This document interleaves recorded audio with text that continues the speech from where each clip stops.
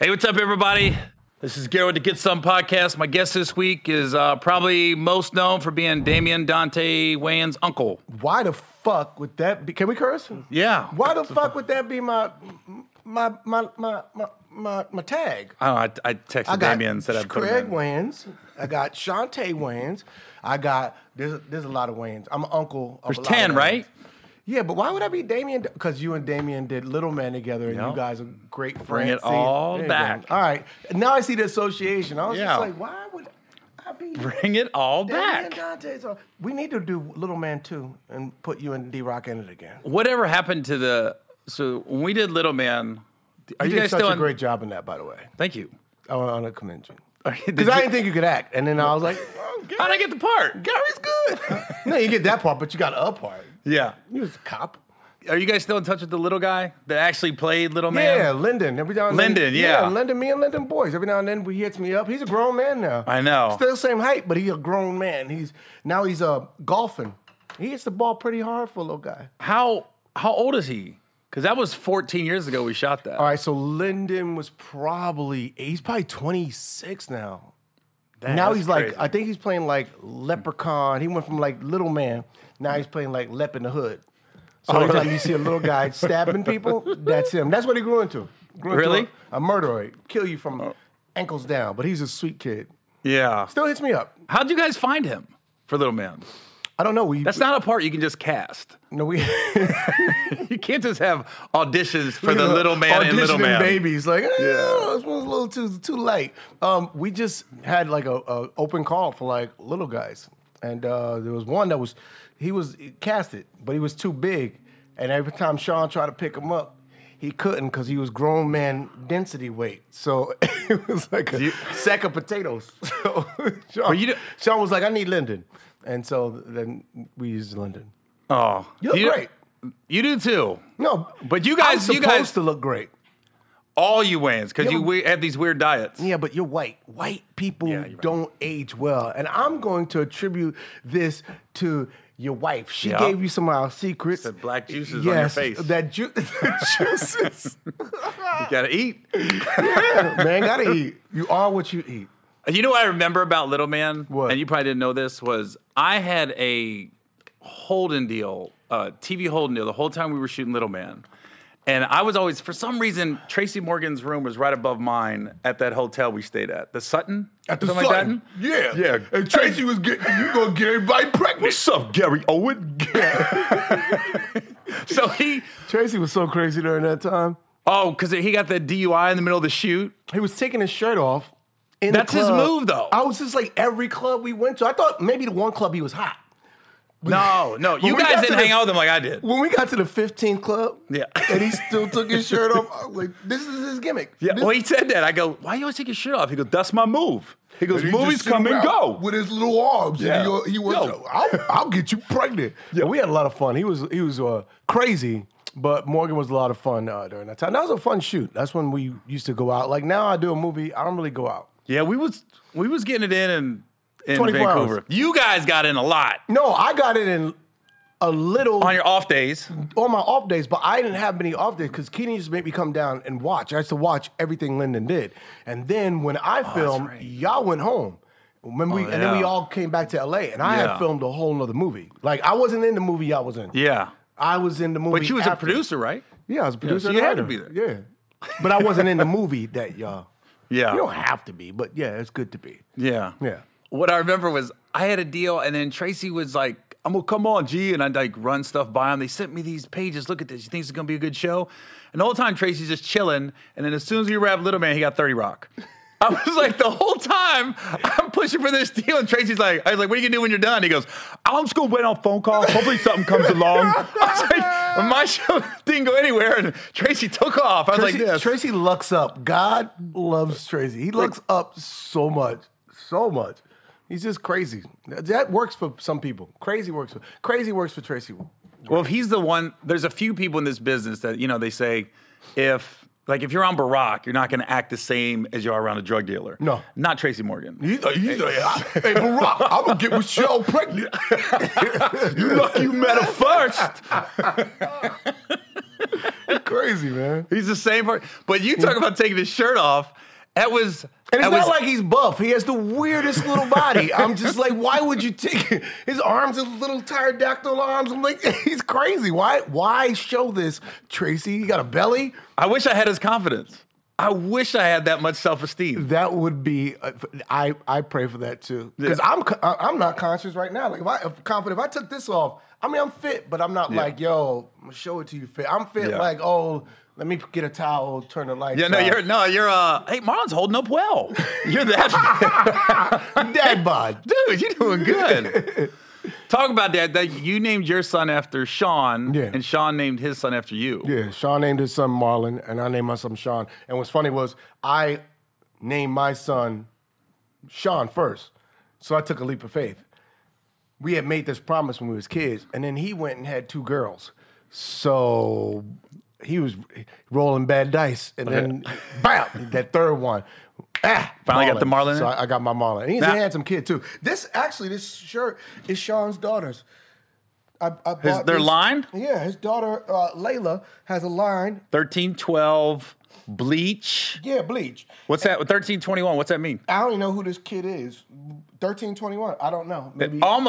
It looks like an alternative like me and universe. Sean, right? An alternative universe. like Bizarro, Marlon, and Sean. The hills have eyes. We're happy and we're seeking. But I'm proud of her. So this is her line, and I bought it, and I bought the stuff, and I bought the whole line. And like 6 weeks later, I hit her up. I was like, hey, baby, you know I ordered some stuff. She's like, yeah, I'm in finals. I'll get it to you, uncle. I'm like, girl, you have a business. You better give me my damn stuff.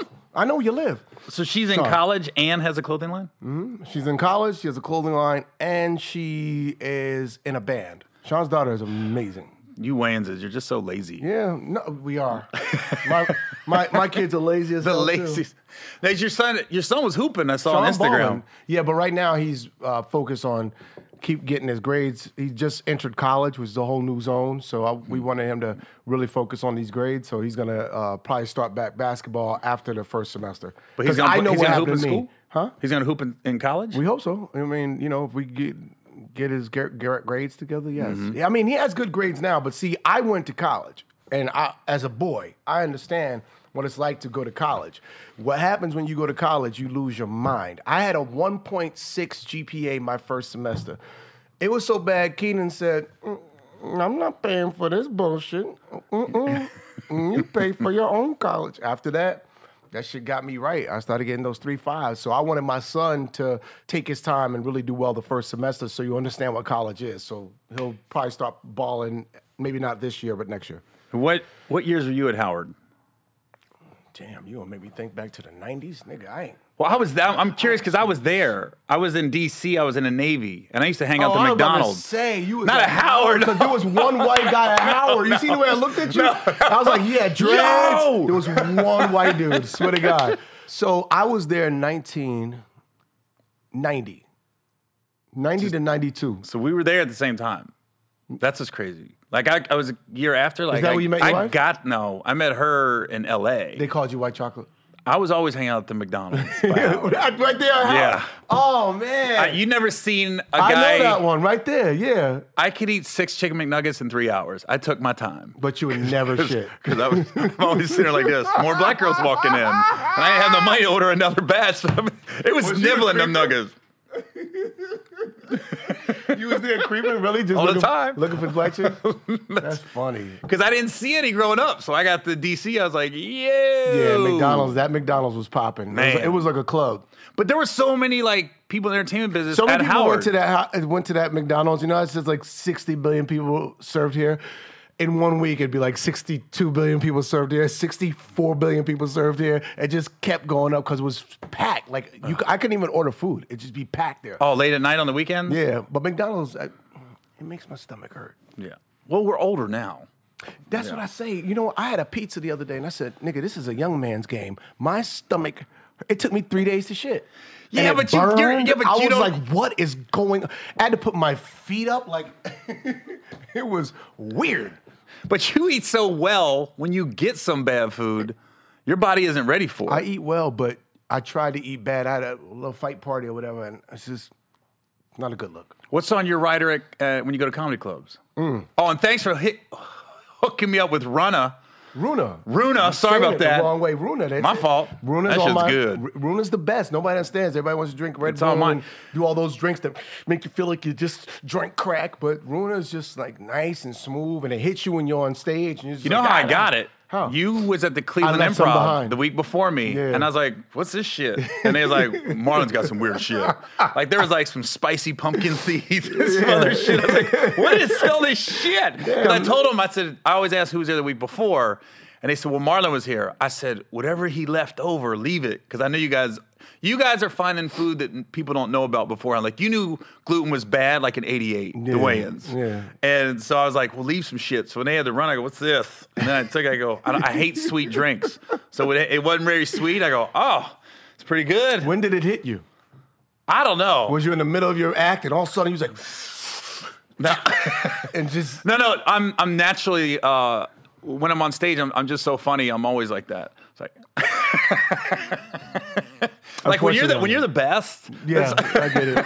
I completely understand what you're saying. As soon as you walk up, you're in the zone. You know what's funny? Like I try to calm myself down. I don't even get hyped no more. I used to hype myself up, be in the back, and I would always overshoot the mark. And now I'm better when I just like, Marlon when you're going on Wayans. stage? I gotta go. Yeah, it's better for me to be calm and then work my way up. That's I natural, like to though. talk it. No, but I didn't before when I first started.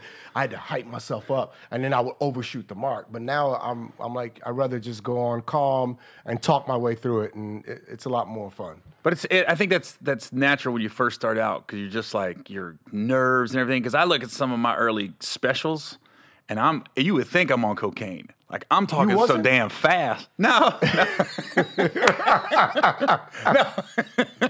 I was following a long line of white comics. Plus, you was doing a lot of black shows, so you didn't know how long your time was. So Yeah. you had to, get out of here, white boy. Yeah. Hey, how y'all doing? You came up with that energy. Dude. I remember first time I did the Comedy Store, it was like they gave me like 10 minutes.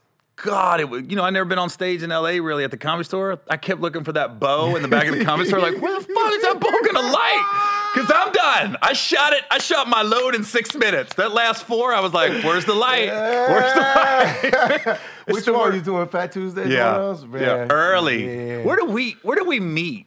I think it was. It was probably in a comedy club. I think that's because before I started doing comedy, I would go watch comedy. Mm-hmm. So I think I met you in a comedy club, probably at the Comedy Store. I think you was going up, but you were funny by then. You was in pocket. Yeah. Like you hit pocket early.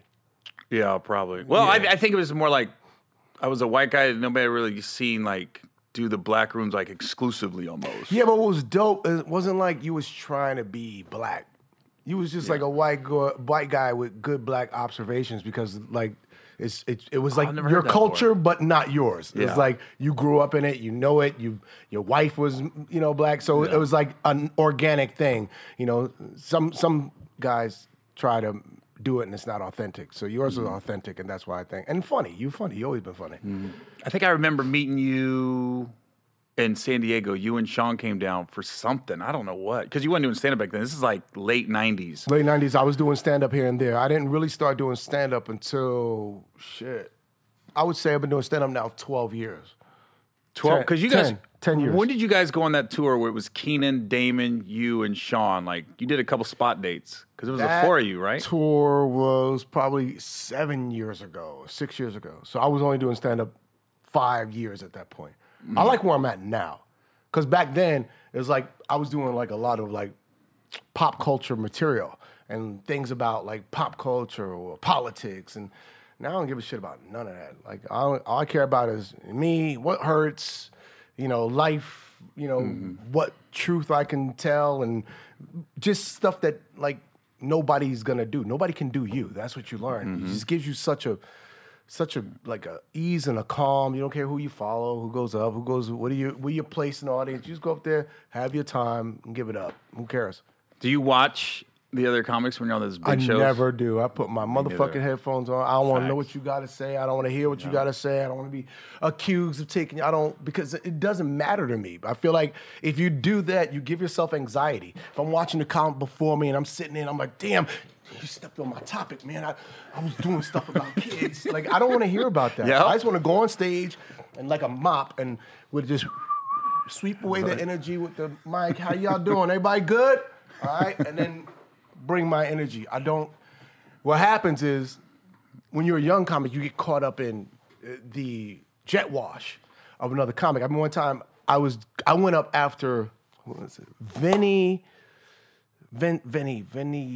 he's my boy. Vinny, what's Vinny's name? Vinny, fuck. That's the rainy looking dude. He's But gonna Italian. Yes, Vinny. I know who you're talking about. I can't remember his last Vincent name. Oshana. Oshana, yeah. And he's a great friend of mine. But you know, when Vinny goes up, he's like, "Go fuck, the energy's over here." He's fucking crazy, you know. And so I watched him, and I went up after him, and I got caught in the jet wash. And halfway through my shit, I was sweating. I looked over. I was like, "This isn't me." And people wasn't laughing. And I was like, "Fuck." I got caught up doing something that's not me. And my problem was like, what happened? What happened is I watched the dude before me and felt the energy of a room and thought I subconsciously had to match that. So never again. I got my headphones on. I don't want to watch your set. And sometimes, especially like if my boys, like if my friends who open for me are about to do like a comedy special or something, I'll come out and I'll watch their stuff and I'll give them notes. But for the most part, I don't watch their set because I'm too busy I just want to worry about mine. That's all. Smart. I always tell people that. I seen a guy, I was on one tour, and literally the guy was talking about, I don't know what, let's say a blowjob. And the guy was on the side of the stage going, motherfucker, he knows I do shit about that. I was looking at him like, wait a minute, you don't have a lock on blowjobs. We all get blowjobs. But that's the beauty of stand-up, right? Everybody has an experience. But what makes it dope is your experience and your perspective and your truth. Like my version of a blowjob based on what I've had in my life may be a lot different. But that's why you don't listen to other comics. You go on fresh, do your shit. Don't worry about it. Like I stopped watching stand-up like probably 10 years ago just because I didn't want to ever... No. I've seen guys take on mannerisms, not jokes, but they start moving like comics. You know what I mean? Because there's about 15 Dane Cooks out there right now. No, you know what I mean? I eat. Yeah. I threw up. You know, McDonald's doesn't fit well right here. It's right here. That. I don't even do that. You know, it's funny. I don't. Maybe because for me, identity.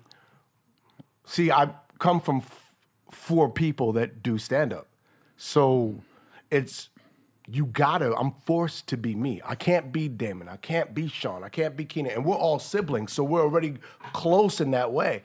So it forces you to find your own identity. And I just feel like I don't want to have a rhythm. I just want to be free on stage to do what I want to do at that moment. If it's physical, it's physical. If it's just a verbal joke, leave it at that. If I want to explore it, if I want to do a character, whatever I want to do, I want to just be able to explore me and live in the truth of what I'm doing. So... Do you like stand-up better than acting? Like in movies and That's a TVs tough-ass question. I love it all. Here's what I love it all. If you're asking me to choose children, I can't. I love acting. I love writing. I love producing. I love stand-up. But what I love about stand-up is the immediate reaction from an audience. I can't clean it up. It's instantaneous. I can't take it back. I tell the joke, they react. Either it's funny or it's not. If I'm doing a movie, I could tell a joke, I could look, I could feel the set, like, that one's not landing. Let's do it again. Let's go. I could change it in editing. I can do ADR. I can change stuff. When you do stand-up, you can't change it. So the reaction is real and it's instant. And it's gratifying and scary as fuck. And that's what I love about stand-up. And also, for me, stand-up took away the desperation for me as a performer. Because I used to always want to perform. And I'd be so hyped to perform that I'd just be a crazy man. And now that I do stand-up every week and I'm on the road and I'm able to perform, it just gives me an ease when I'm on set. Like, okay, I'll sit in the pocket as, you know, tell the story and then funny. You know what I mean? It gives you more of a leading man vibe. Mm-hmm. outside of your family, who's your favorite stand-up? I mean, damn, that's a tough one. Pryor. And you trying to play him, right? Yeah, I saw the Everyone audition. was trying to play him. Kevin Hart was up for the role. Yeah. I was like, I was up for it. I didn't get it. He's like, Gene Wilder, maybe. It sucked. I thought I had it. Almost. That'd be funny. I walk in. It's you, Kev, my Kev. Hey, what's up? Who you reading for, Gary? Richard. No, with the burn. I'm only going for the bandages part. Yeah, everybody was up for that, man. Damon had it years ago. Honestly, like, I feel like God writes every story. Whatever's supposed to happen is gonna happen. I don't trip about it. If it was supposed to happen, great. If it didn't happen, great. I figured out during the journey that Pryor doing that audition actually brought me to the stage. That's when I got serious about stand-up. That and my movie that I did with my brother Damon, Behind the Smile. Yeah, that never came out, did it? No, Damon's like, Because I thought that when I saw you guys were doing that movie, and I saw you were playing stand-up, right? Yeah. In the movie. That's the movie I thought, okay. And before you even, I don't know how long you've been doing it, I was like, okay, Marlon's going to start doing stand-up. Yeah. Because there's no way he's going to play a stand-up, Yeah.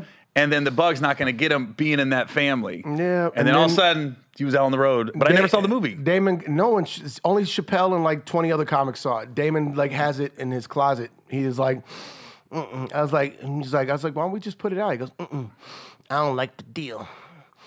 I'm gonna give it to my granddaughter and let them do something with it. I said, nigga, you got my Oscar in a closet.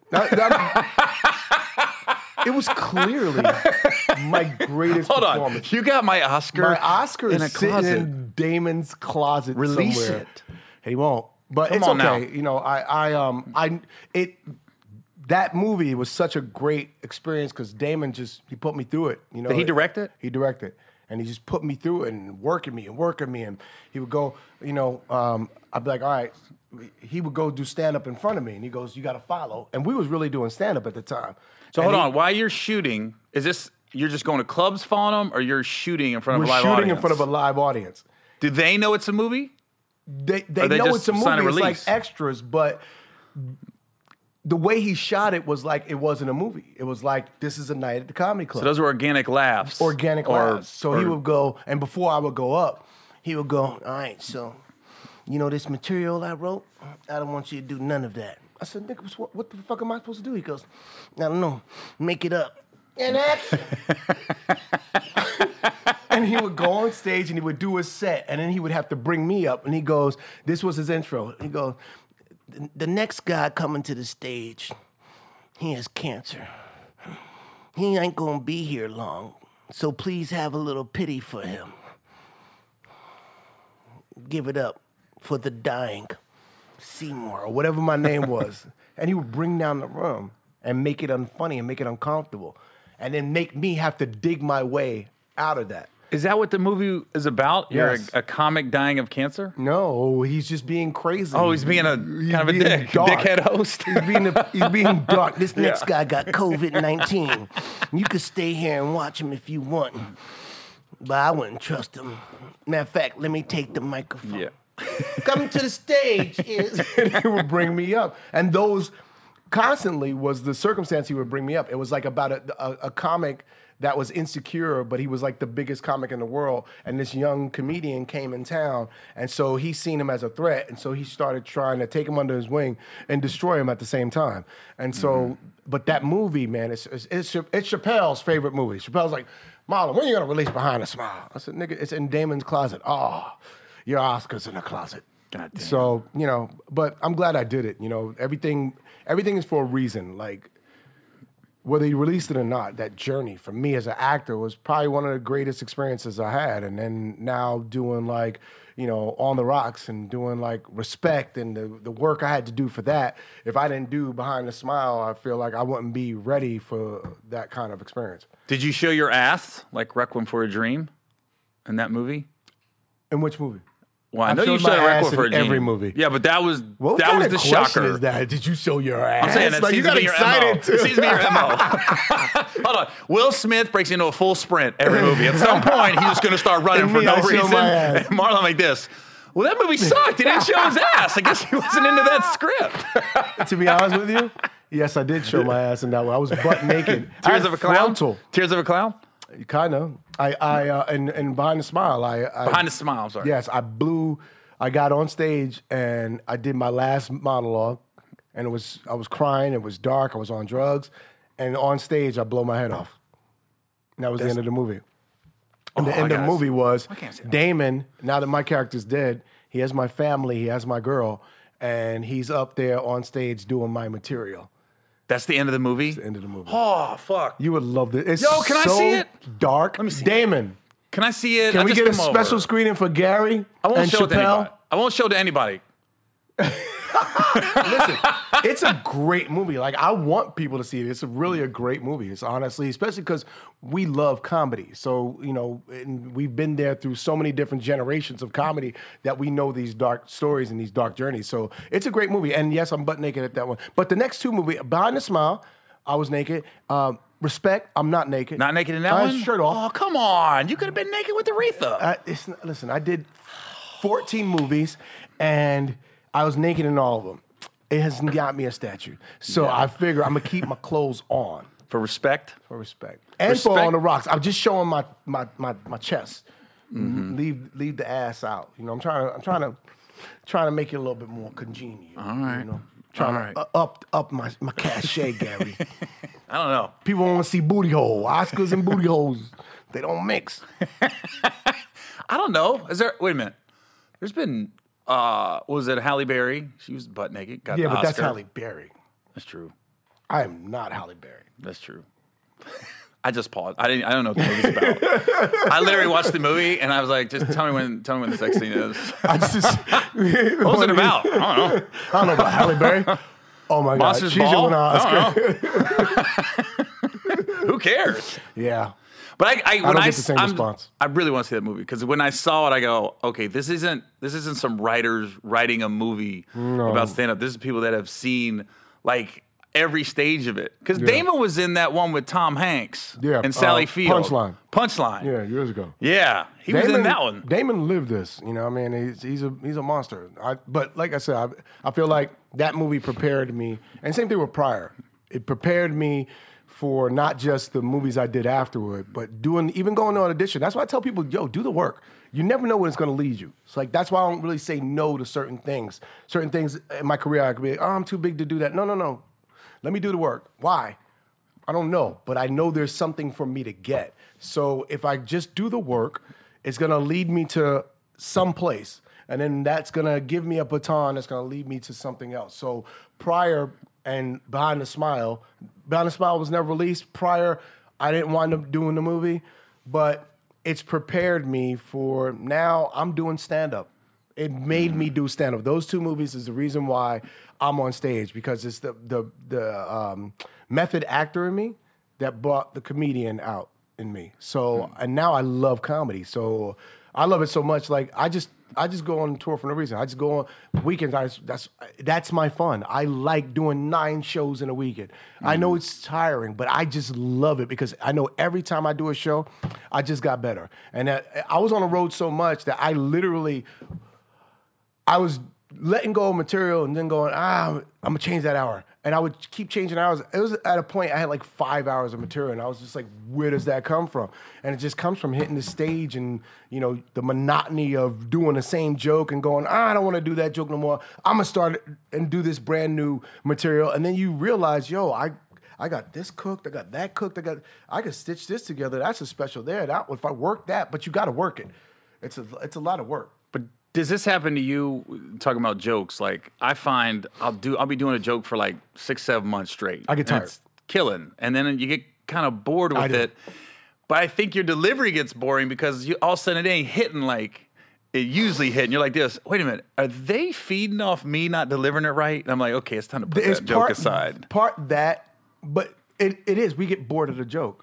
And so it's not fun. To me, the discovery of a new joke that leads me into a new bit, like if I do a brand new 5 based on a thought that I had in the dressing room and I'm able to just hit that and knock it home, I'm like, that's fun. Now I'm having fun with the material. Like I had a special ready before COVID hit. And so I went back out to work on that material, and I was like, I know that material. And I started working on new stuff, and I was just like, yo, I got the next half hour for the next special, because I would start talking about what was important to me and what was funny about, because I needed therapy. My mama passed, and I was just like, I got to talk about it. Are you talking about that on stage? Oh yeah, got Yeah. to, because Yeah. I have to make me laugh. It's my therapy, and the audience, you know, it's a little dark because they don't understand it's part of the healing. And I'm sure you do. I appreciate the silence sometimes. When you It's get the best. When they're just in awe, like, because I mean, Dave's kind of bringing that to light with these little things he's dropping, 8:46, not little things, but these YouTube 18-minute Yeah. specials where it's almost just like he's not even really telling jokes. No, he's expressing. That's Yeah. what I've learned. Every time you watch Chappelle, you learn something. Like, he taught me, like, silence is golden. Man. It's okay for them to just listen, because I can lead you to laughs. But what I can't be afraid of is just telling the truth. Whether you agree or disagree, I don't give a fuck. This is what I feel. This is what I'm going to say, and it's my perspective. And then here's what's funny about it. But the first thing you have to do is it has to be a feeling, and it has to be expressed through truth, and then you can find a comedy. But otherwise, Damon used to do that well. Damon would go on stage and eat ice cream and leave. And he'd be like, what was that? I just want them to learn to listen. I'm not a monkey. I'm a stand-up. And he would go up and he'd express himself, or he would go real dark and make them uncomfortable and leave them. Or he'd go behind the curtain and do his whole act behind the curtain. Because for him, he was just freeing himself up from being in their jail. Because sometimes an audience can put you into jail, especially in today's society where everything you say is cancel culture. Fuck y'all. I'm going to cancel me now so we get this out the way. Let me ask you this. And then let me show you why canceling doesn't work, because we all have the right to have an opinion. This is so stupid, this whole cancel culture. I think it's ridiculous. But do you really feel, because I feel social media makes us feel like we're in a cancel culture. When you're in the clubs, you don't anything feel that goes. shit at all. Exactly. That's what I be telling people. They go, is it different? I go, no, comedy clubs, anything goes. But here's what's so stupid about people is they think that those people on social media are real people. They're not fucking real people. Those are bots. Those are people from different countries influencing our First Amendment, which is freedom of speech. And people are so stupid, and then the media picks up on some shit that some troll said, and then they make it a story, and then they don't even understand the effect of all that is we're fucking up our First Amendment. And as a comedian, that's all we have to, to live by. So I'm not gonna allow that to happen. I don't care about social media like that. I care about when I'm in a comedy club, put your cameras away. Because if I'm gonna get canceled, it's gonna be on my terms. Mm-hmm. So when I produce when I do a special and I go, I'm willing to live or die by this.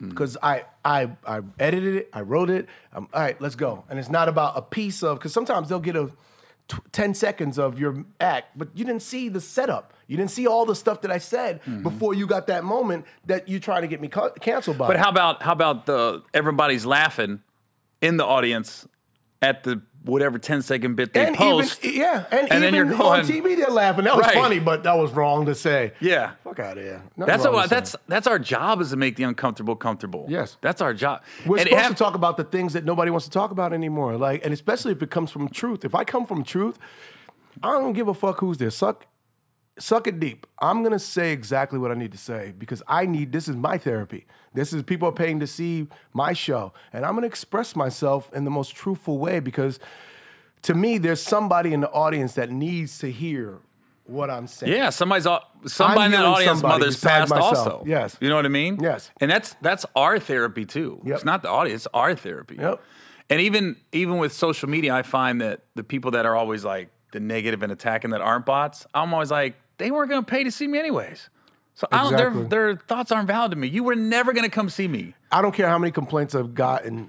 Shows are packed. So the people that don't come, that complain, stay your ass at home. If you don't like it, stay your ass at home. But if you think you're going to come to my show and I'm going to change my set to make you feel good, listen, in the comedy club, it's 400 people. If I tell a joke and 398 people walk out, that's a bad joke. Yeah. But if I tell a joke and 398 people are laughing and 2 people get offended and they walk out, Well, that's a damn good joke. I'm gonna miss them, but that's still a damn good fucking joke. And maybe I'll think about what is it that made them feel uncomfortable. I will think like that because my goal is to make everybody laugh. But I also learned some people just ain't gonna laugh at that no matter what. They just sensitive. Some people don't want you to talk about Trump. You say the word Trump, come on, this is for us. You know what I'm saying? And some people are willing to listen to what's your perspective, what's your point of view. People are just sensitive nowadays because we're being programmed to be that way. But I want to go back to having fun. So I'm gonna be a soldier in truth and just, hey man, we have the right to agree to disagree. But that's what I love about comedy. We can agree to disagree, and that line is the laughter. If we laugh at something, even if we have two polar opposite points of view, the fact that we can enjoy a laugh together, that's where we're healing. That's the magic of comedy. It always amazes me when comics try to get offended. I go, we are offensive proof. Like I always tell people, there's nothing you can say that can offend me. Nothing. None. Absolutely nothing. None. You know, I still don't say the N-word on stage. Not going there. I respect that. Not going there. No, I respect that. As a black man, I respect that. Sometimes white guys get too cool. I don't give, and you see, listen, you married, your kids are half black, half white. Yeah. Yeah, that's the right thing to do. Well, I've And if gotten they this ever far bring a without friend saying by it. the house, one of your son's white friends, and he says the N-word, you should tell your son, fuck him up. Don't let him get away with that. Fuck him up. No, but that's respectable. I get that. Like, and even though you probably, you could get a pass because your wife, but it's good that you don't abuse it. I respect it. I don't think I'd abuse get it. I respect that.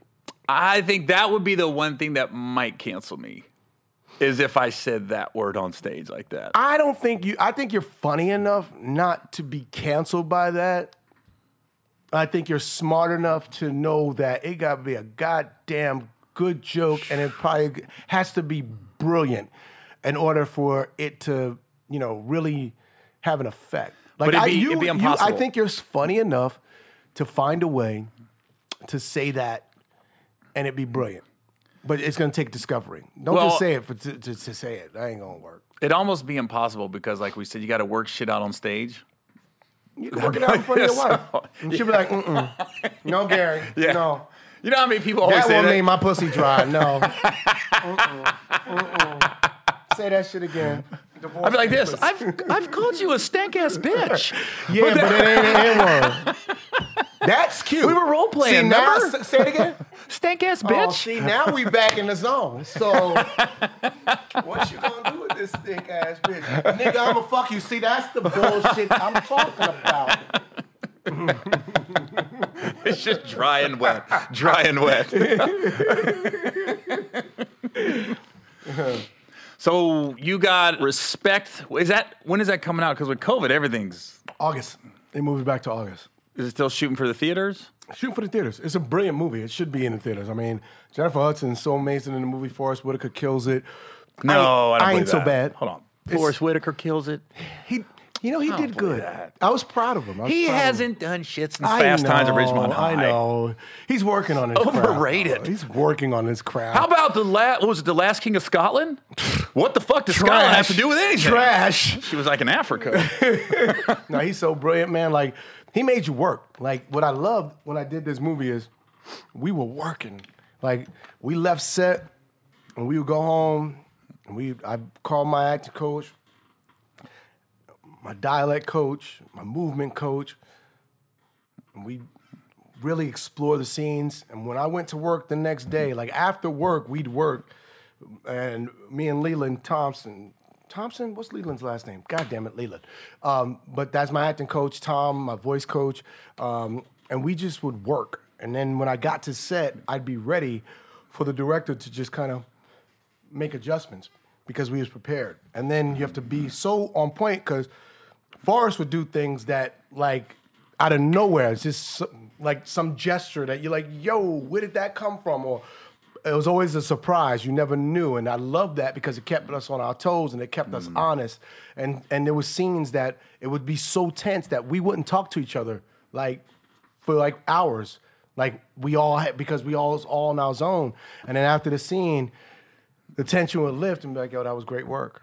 Like, But and I'm like, thank you. And I hated you for 6 hours, and you're somebody I love and respect. But same with Jennifer. Me and Jennifer were like really cool during the movie, and like I love that woman.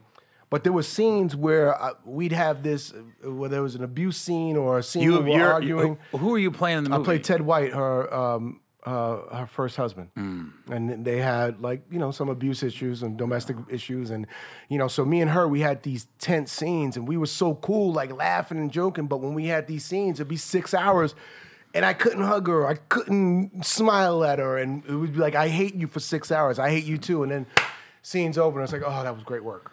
Have you ever worked with anybody like stayed in character the whole time? Yeah, that's a little annoying to me. Who are you allowed to name names or no? I like when people look. You can be in character when you're at work. I'm good with that. But I just don't. Not at lunch. Can you just come out of character? Because I heard Daniel Day-Lewis does that. I know, but I'd be like, come on, Daniel, just have lunch with me. No, I don't want you to eat with your left foot. I just want you to have lunch with a fucking spoon and a fork. How's the kids? No, I just want. Who was I talking about with Daniel Day-Lewis? Joseph Sikora. Tommy from Power, Joseph. Yeah. He said he did Shutter Island with Leonardo DiCaprio, and they were at lunch and they was talking about Gangs of New York, and I guess Daniel Day-Lewis pulled something like a hamstring or a back. He was like in pain for like a week on set, and he's just laying there the whole time. He's the butcher, and then he just breaks character at one point. He goes, "This is fucking hot, isn't it?" And like Leo was like, "Oh, he's still in there. Daniel's still in there, but just in the middle of the scene, this is fucking hot, isn't it?" He broke him. That's crazy. I just I can't was do worried it. about because I heard like Jim Carrey was Man on the Moon the whole time. I said that'd be hard because that guy was. Yeah, but Jim is just super committed. I don't know if he went home was like that. Like, would you have sex with your wife like that? Like, there's a point where it's just like, yo, it's too much. Like, oh, that's why I wanted on Leonardo's set, part. great.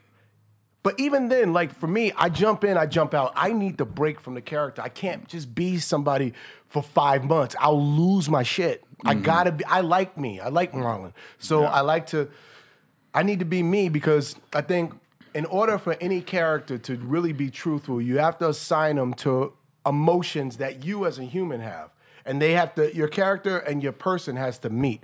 You can't just, because if you're just the character and it's not a tie to any real emotions, I try to marry the two. So I understand, like, oh, this is what I've been through. That's similar to what this character's been through. And I let them meet.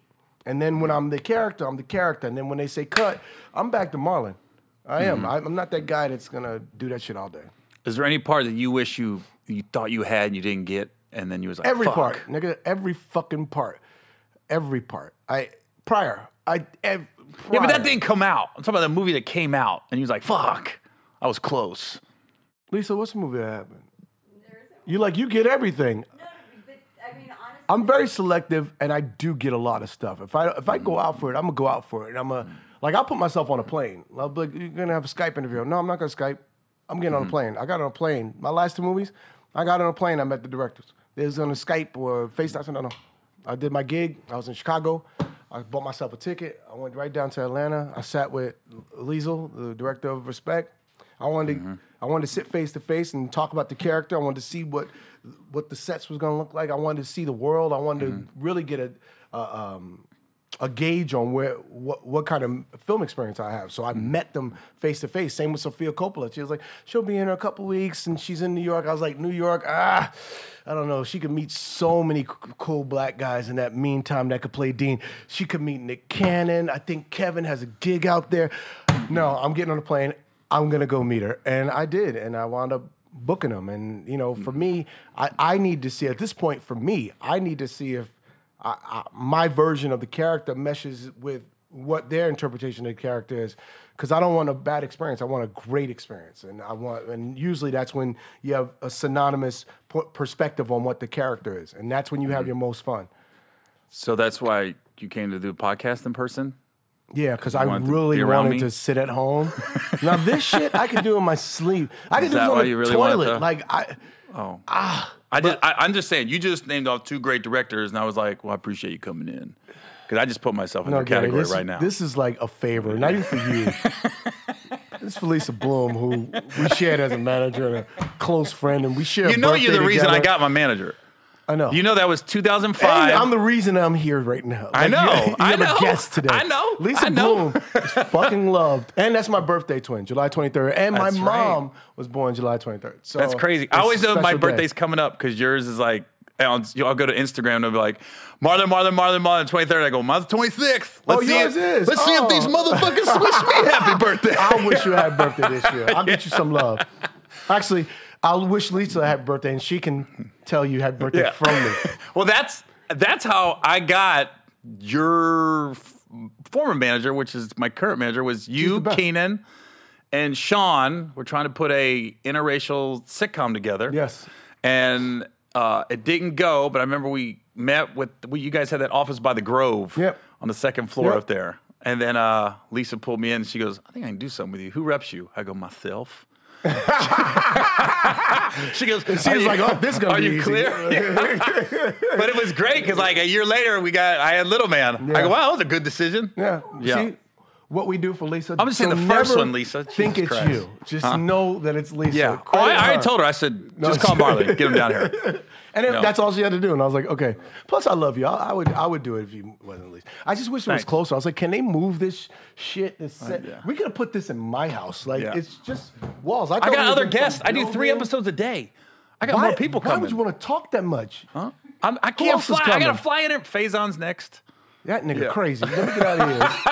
You have a gun with him today? Faison. I said I'm seen gonna call him Faison Hate. beat somebody up in a mall. Like, What about the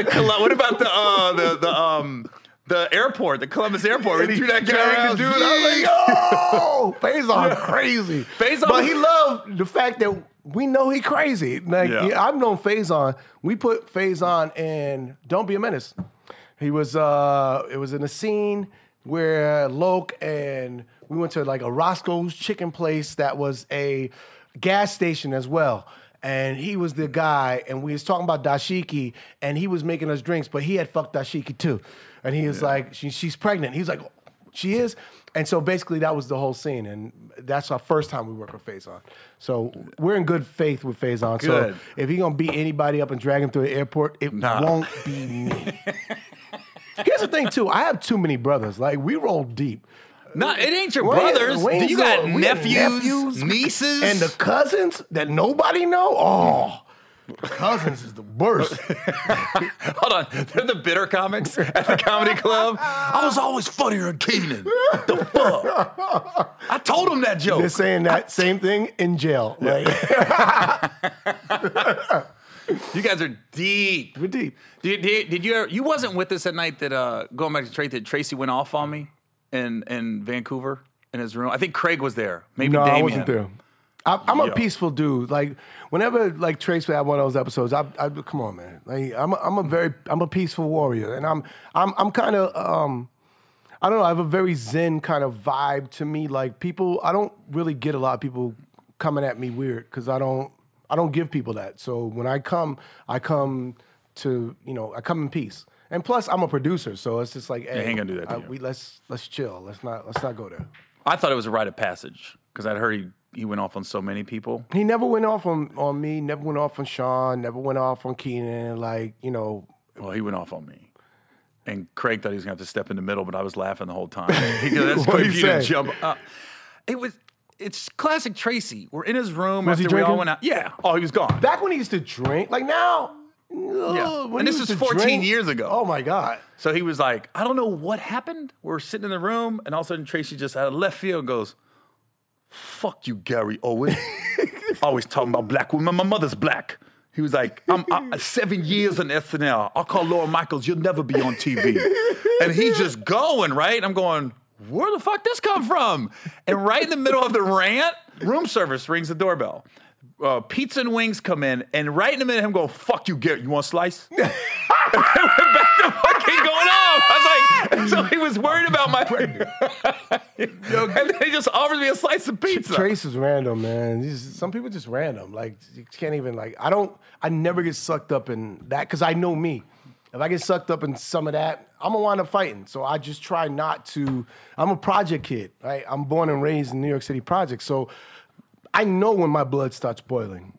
When my blood starts boiling, chances are I'm gonna get in a fight, and I'm gonna hit first. So I try to walk away. So I know that I don't want to go there. So let me just remove myself. Because then if I go there, now my brother's got to go there. And then the nephew's got to go there. Then the cousin got to go there. And then we got all out Wayans war for no reason. And then we coming out left field. Away.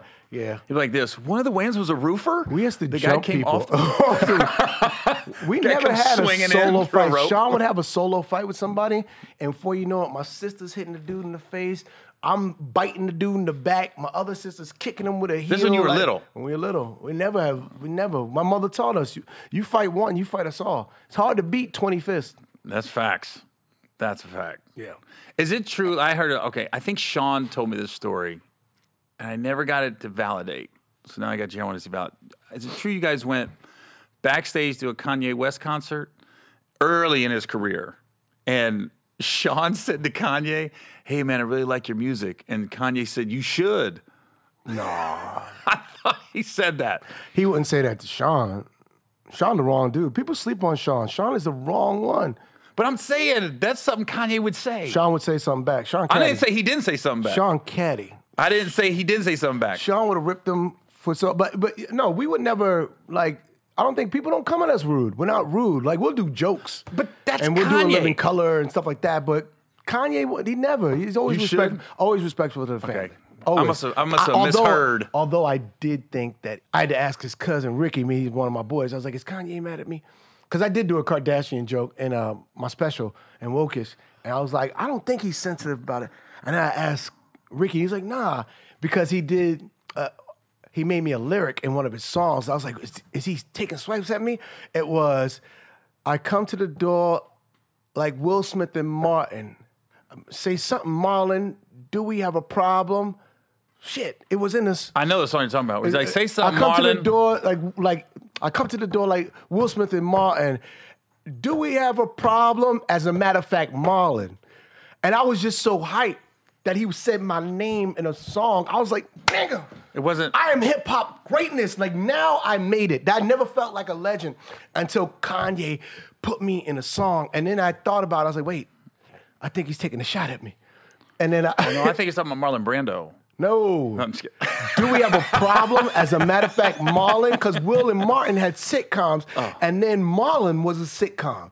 So I come to the door like Will Smith and Martin. Do we have a problem? As a matter of fact, Marlon. I still think it's Brando. So if Kanye calls in, y'all got Carlson in here? No. Oh, okay. Well, fuck. No. He ain't gonna watch this. Oh, if you talk bad about somebody, they watch. I don't give a fuck. It could have 16 views, and you say one bad thing, I'm like, I saw that shit. That motherfucker. Let me tell you, hey, I was talking about some promoter that ripped me off like 20 years ago. The promoter has not been seen or heard of in 15 years. The promoter got a hold of somebody to reach me. I was like, what the fuck? This guy has been gone. And I talk about him on my podcast briefly, and he found out. Who is he? The guy's name was Pierre Crockwell. Do I know Pierre? Light skin Pierre? Not the comedian. Okay, He's I a was about to say, promoter. light-skinned Pierre? No, he's a promoter. He used to take comics to Guam, and then he started bringing them to Alaska and Seattle. But he was always ripping people off. And he ripped me off, and then I talked about it on the podcast, and sure enough, he was calling somebody like, hey, man, tell Gary, stop talking about it. We got fucking problems. I go, he's got to be pushing 60. Tell him to slow down right now, okay? You're still mad? Oh, You know? fuck Pierre up. I got ripped off one time, and I was just like, A promoter? I've never been ripped off promoter. I think I got ripped off at a club. And I was like, I never have to play this club again. And I was just like, this is going to cost you more by me not doing it than doing it. Because now, when I come to that city, I'm just going to play a theater. Or when I get huge, I'm just going to make sure I go on your night where you have your biggest business, and I'm going to do a show right next door.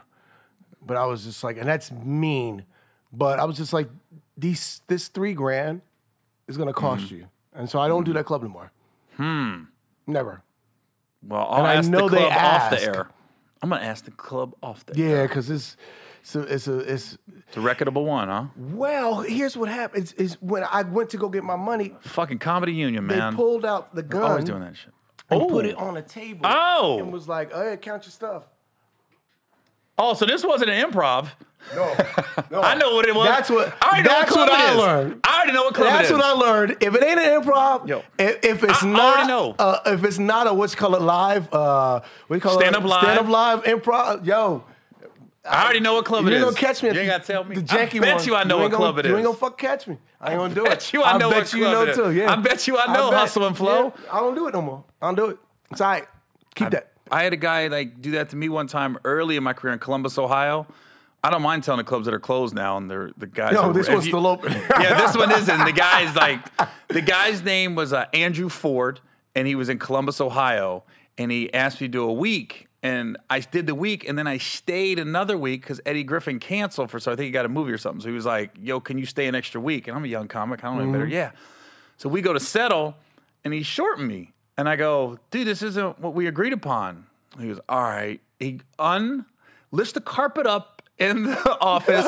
He's got a safe like this, right? With all your Lifts money the in safe it. up. The gun is on top of the money. He's got all this cash and the gun's on top. He goes, "Now, what'd you say? I owed you?" I go, I guess we're good. $1.50. Right? So then I was like, and then I talked about him on like, I don't know, I think the Breakfast Club or something. And he fucker called in the Breakfast Club like, You just "Hey, got all Gary." these janky promoters calling to fuck you up. Yeah, I know, right? I don't mind calling tell names out. everybody's business. If they're old janky promoters, it's almost a warning. Don't mess with them, dude. Yeah. But now I have a whole system like worked out. Like all I gotta do is punch in my numbers. I know how many people there. I got my counter, pay my money. After that, lawyer's gonna get you. I'm not gonna sit and have these conversations. Mm-hmm. You know, here's the number. Here's what you know you're supposed to pay me. We'll get the business people on it. I'm not gonna. That's what I always do. I was like, wait a minute, that's why I'm paying Lisa and my agency Yeah, to have these go get it. arguments. Yeah. No reason for me to have these arguments. They have your commission. I suggest you go have a conversation yeah, with them. right. Exactly. Where's my commission? Well, the club has it. So I think you should call them and go get your commission. Okay, is there anybody you haven't worked with that you want to work with?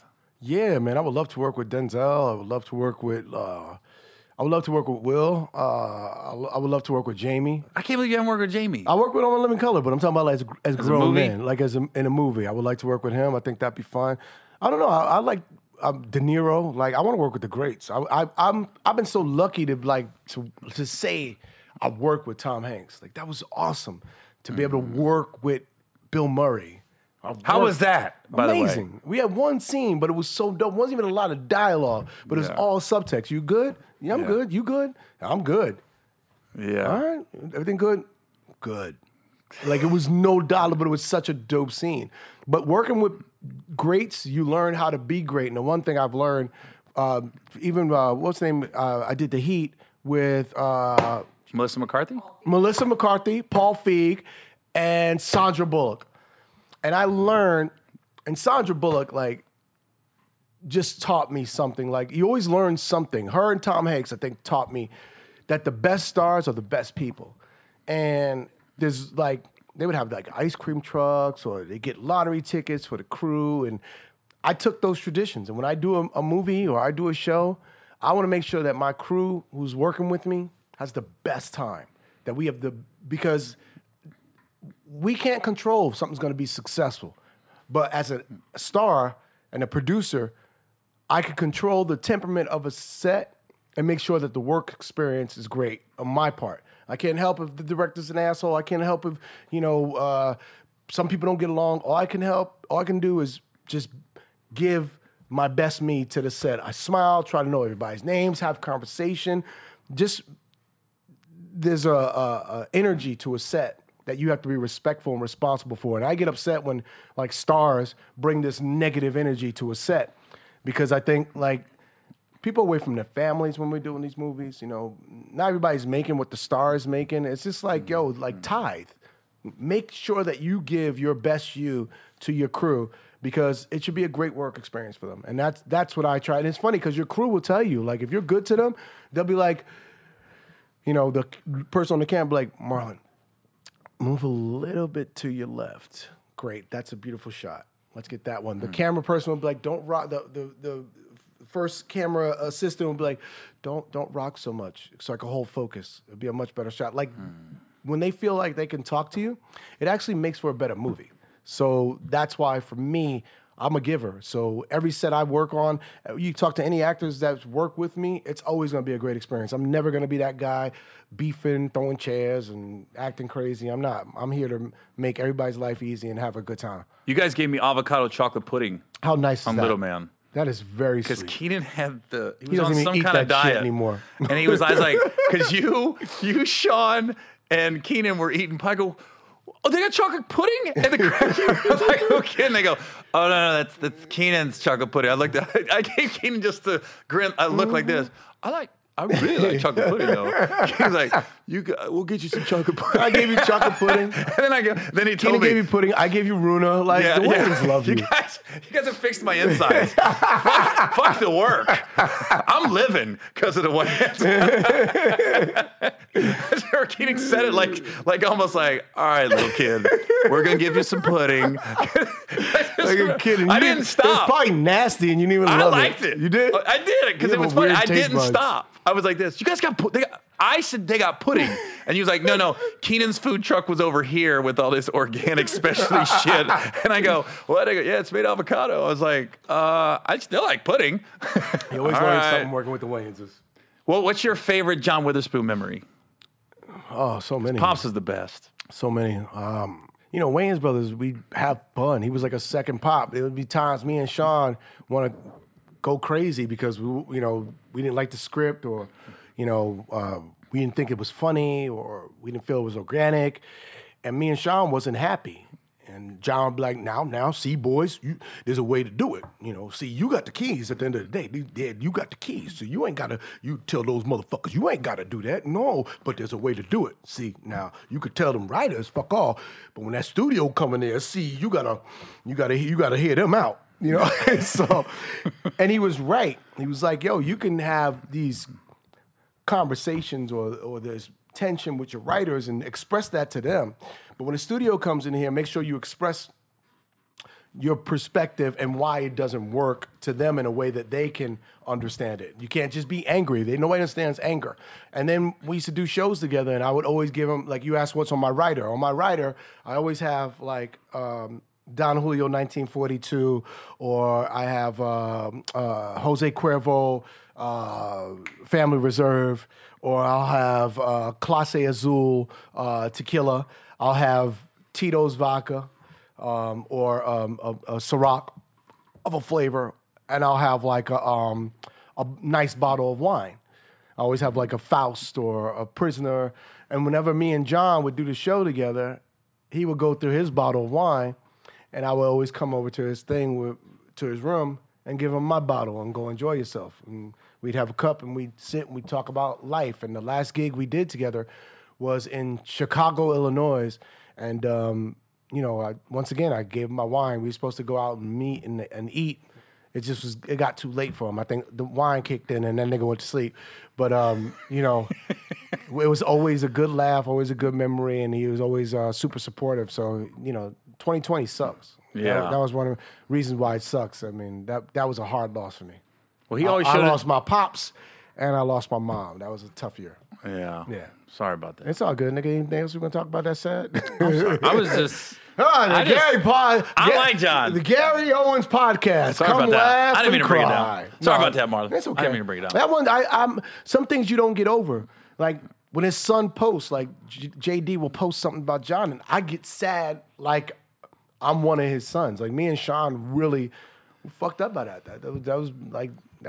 He meant a lot. I've known John since I was 11. We did Robert Townsend's Partners in Crime, and me and Sean was extras that summer, and we was down in the Universal lot, and it was a Western, and John Witherspoon was playing the drunk in a scene. And he's like, the motherfuckers coming. These motherfuckers coming. It's going to be a shootout. These niggas are shooting. And me and Sean was just laughing so hard at this funny, dynamic performer who was playing drunk. And then, we knew he was funny from Hollywood Shuffle when he played, Hoes Gotta Eat Too. Like, Yeah. John was just And me and my brothers always talk about it. John had classics. He had classic scenes and classic moments in every one of our classic movies. And that's what's so great about John. Like, he was brilliant in Boomerang. He was brilliant on the Wayans Brothers. He was brilliant in Friday. Brilliant in Hollywood Shuffle. And, you know, some guys never made it as the star.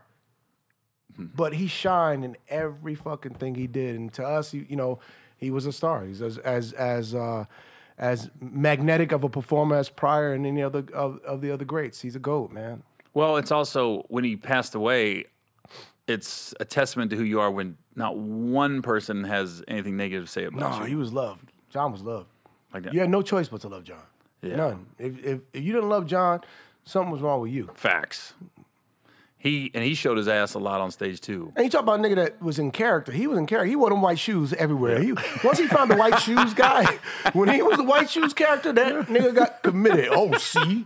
Now, he was funny, man. He's the only one I know that had the Bang Bang and Boomerang and sold those shirts for 20 years. Oh, yeah. On the road. And he started Bang charging Bang. more and more. And in the picture, he got the Polaroid. See, I got the Polaroid, $35 a shot. See, I don't let them take with their phone. Yeah. See, I need one picture, one shot, one kill. John was funny, man. He taught me, though. He's like, Marlon, you are talented, but you got to get them keys. And I was like, what's keys, John? He goes, well, right now, you got the acting key. You know, that's a good key for you. You got movie keys. See, you got 2 or 3 keys on your ring. And then you got the writer key, which is, that's a good key. He said, but the key you need the stand-up comedy key. See, now that live key, that keep you eating. See, otherwise you waiting on Hollywood. I don't wait on Hollywood. See, once you open the stand-up key, then you start selling the merchandise. And that's when you got all the keys, brother. You got the paper, all that paper. And he was right, man. I was like, that's one of my motivations to get on stage, John Witherspoon. You know, just telling me, if you could be funny in a sitcom, you could be funny on a stage. I never really wanted to do stand-up comedy. All my brothers was doing it, so I wanted to do something different. He nudged me, and I'm grateful for that because, you know, to find your voice, even though you come from a family of comedians, you know, it took me a while. I was scared because I didn't think I would have a perspective or a point of view because them niggas, you talk about you talk jokes about your life. Nigga, I'm living with 10 niggas and they all doing stand-up and shit, I ain't gonna have no stories to tell. We all got the same parents. We all got the same mom, same dad, same sister. But it's funny because, and that's the beauty of comedy, is I don't care if it's 100 comedians and you're all talking about one subject. What is your unique perspective about that experience? And that's the beauty and the art of comedy. Yeah. Well, I don't want to bring you down anymore. Anybody else? So, nah, let's talk about somebody happy. What do you think about Kamala Harris? Fuck. Politics? What do you think about Charles Manson? Are you glad he's gone? Oh. You don't think Hitler was a bad guy? You know, actually, it just hit me just talking to you right now. I'm not talking about Adolf. I'm talking about Bobby Hitler. His brother was nice, dude. He was a cobbler. That guy could make some chess pieces. Bad. Bobby Hitler was a good motherfucking chess maker. No, I'm happy that there's a change. I found myself depressed because normally you turn to the news like sometimes for an escape or, you know, when you're in hard times, like the president's going to give you something that's going to make you feel like, okay, he's going to resolve this. They're going to help to get this done. There was a point when this nigga wasn't wearing a mask. I was like, fuck, we're all gonna die. He doesn't care about COVID. We're all dying. Then his whole cabinet got it. He's a super spreader. Fuck. I was just like, I just want somebody in that wears a mask. I didn't give a who the fuck it was. Just anybody that will wear a goddamn mask and get on TV and actually answer questions. So, I mean, I'm just happy for a change, you know, and I'm proud. I'm happy for women. I think the Biden-Harris ticket is good for women, especially black women, but women, like, they're winning. Like, think about all these years. They've never had anybody in office like this. Like, that's a win. I'm happy to see it. I'm happy, man. And I mean, look, long time coming. And the fact that it's a black woman, I mean, I'm even happier. But I'm happier for women in general. I just think it's dope. She's my hall pass. She is? Kamala Harris. Think she'll let you? I'm gonna take it back. If she gives me a shot, it's going down, and I'm gonna be respectful. I'm just happy that your hall pass. Once again, a sister. You don't really like black women. What happened to you? Did you fall in a vat of pudding when you was little? Marlon, I ain't had white pussy since white pussy had me. I get it. You're like, nah. I'm good. I'll leave the white pussy for the brothers. Y'all take this shit. I barely made it out that shit. Sisters. I was a preemie. I barely made it out. I wanted to get out early. 9 months. I actually didn't even go. come out the pussy. I crawled through the ass. I didn't want nothing to do with white pussy. And I even came out feet first. It was like a slip and slide. All right, man. Well, look, man, I appreciate you coming out. I can't wait to see Respect for real. And I fuck Respect. I want to see Behind the Smile. Behind the Smile is great. And it's also... Come on, Damon. Look up Apple TV on the rocks right now. See, Marlon's little dramatics. I got some skills. I can't wait. Also, Esquire Magazine. I got a nice spread in Esquire Magazine. I should show you. It is so... You got your ass out. No, nigga, why you keep asking my ass? I'm saying you do it a lot. I haven't been doing it lately. I'm trying to go somewhere else with my life. I remember the first time bringing me back in. First time I seen your ass, don't be a menace. First time, no. Requiem for a Dream is where I went, oh, he don't give a fuck. He's really in this role. Yeah, but don't be a menace. I had my ass out. Scary movie. My ass was out. I had my ass out so much. Lisa's like, just do a movie. Just one time. Lisa knows this ass in and out. 20 years of seeing this ass. Yeah. I've seen it. I'm disappointed when I see a movie. I don't see it. I'm like, you're not gonna see it anymore. It's like watching a porn and your favorite porn girl, and you're like, oh, she's not sucking any dick. Oh, okay. All right. I just don't. I'm gonna leave it on that note. Yeah, that was a terrible analogy. You know what? We're gonna edit that out. No, I want that. I want that in. That has to be that out. You're gonna get on the end on sliding out the pussy teeth first. It just got hot. No. Fuck. We're gonna end on the. Don't you get hot when the joke ends? Yeah, I'm like this. Oh my god. I feel like Doug Williams in the Emmett Smith roast. Sorry about that. I'll have Doug on. So old school. Oh my god. The best with that Emmett Smith roast is calling. is when Jamie goes, "Wow, getting hot in here, isn't it?" And I go, "Oh fuck, I've been there. I've been there when it does get hot in the room when nothing's popping." Conscience is calling. Jamie's the ass of that boy. Yo. That was classic. Because you've been on both sides of that. Oh, You're yeah. like, you've been struggling in a room like, fuck. Oh my gosh. I've learned this. I don't care about bombing anymore. Because I think once you stop caring, you actually become funnier. So silence is golden. And when you get a ooh, I found sometimes when you get a ooh, that your best joke is coming right after that. Just keep working, because now they're listening. So it's a dark topic. Keep digging. Keep fucking digging. Hit the nerve. Keep going. Keep going. Got to keep going. Fuck it. And if you have the balls, I watched Damon do it. So it's not bombing. Bombing's when you actually give a fuck. Don't give a fuck. Don't care. And just be there for exploration. And you don't have to feel like you bomb. I'm fucking digging. I'm working. Because one day I'm going to find that joke. And it may not be tonight. Yeah, we all want to laugh. But if it's not tonight, I'll show you. All right. I'm going to order a hoodie. Why don't you order a collection? It's like $15. No, I'm just going to get one. All right, that's fine. With me and Sean on it. Yeah, you got to give me that info. I'm so proud of her. Pump her line. Get my niece's line, 1321. Bleach. I'm proud of you, Layla. Keep doing it, baby girl. Yeah. Yes. I'm proud of you, Abai. I'm proud of you, Sean. I can't be proud of my nieces and nephew without saying I'm proud of my kids, because then they'll get jealous and they will turn to crack. Really? We don't want that happening, because then their asses will be out. Crack is an expensive habit. I don't care what anybody says. Yeah, it's $5 a pop, but you got to do it like 60 times a day. It adds up. All right, guys. Gary, I'm happy to be here. Black Power, Black Panther. Yeah.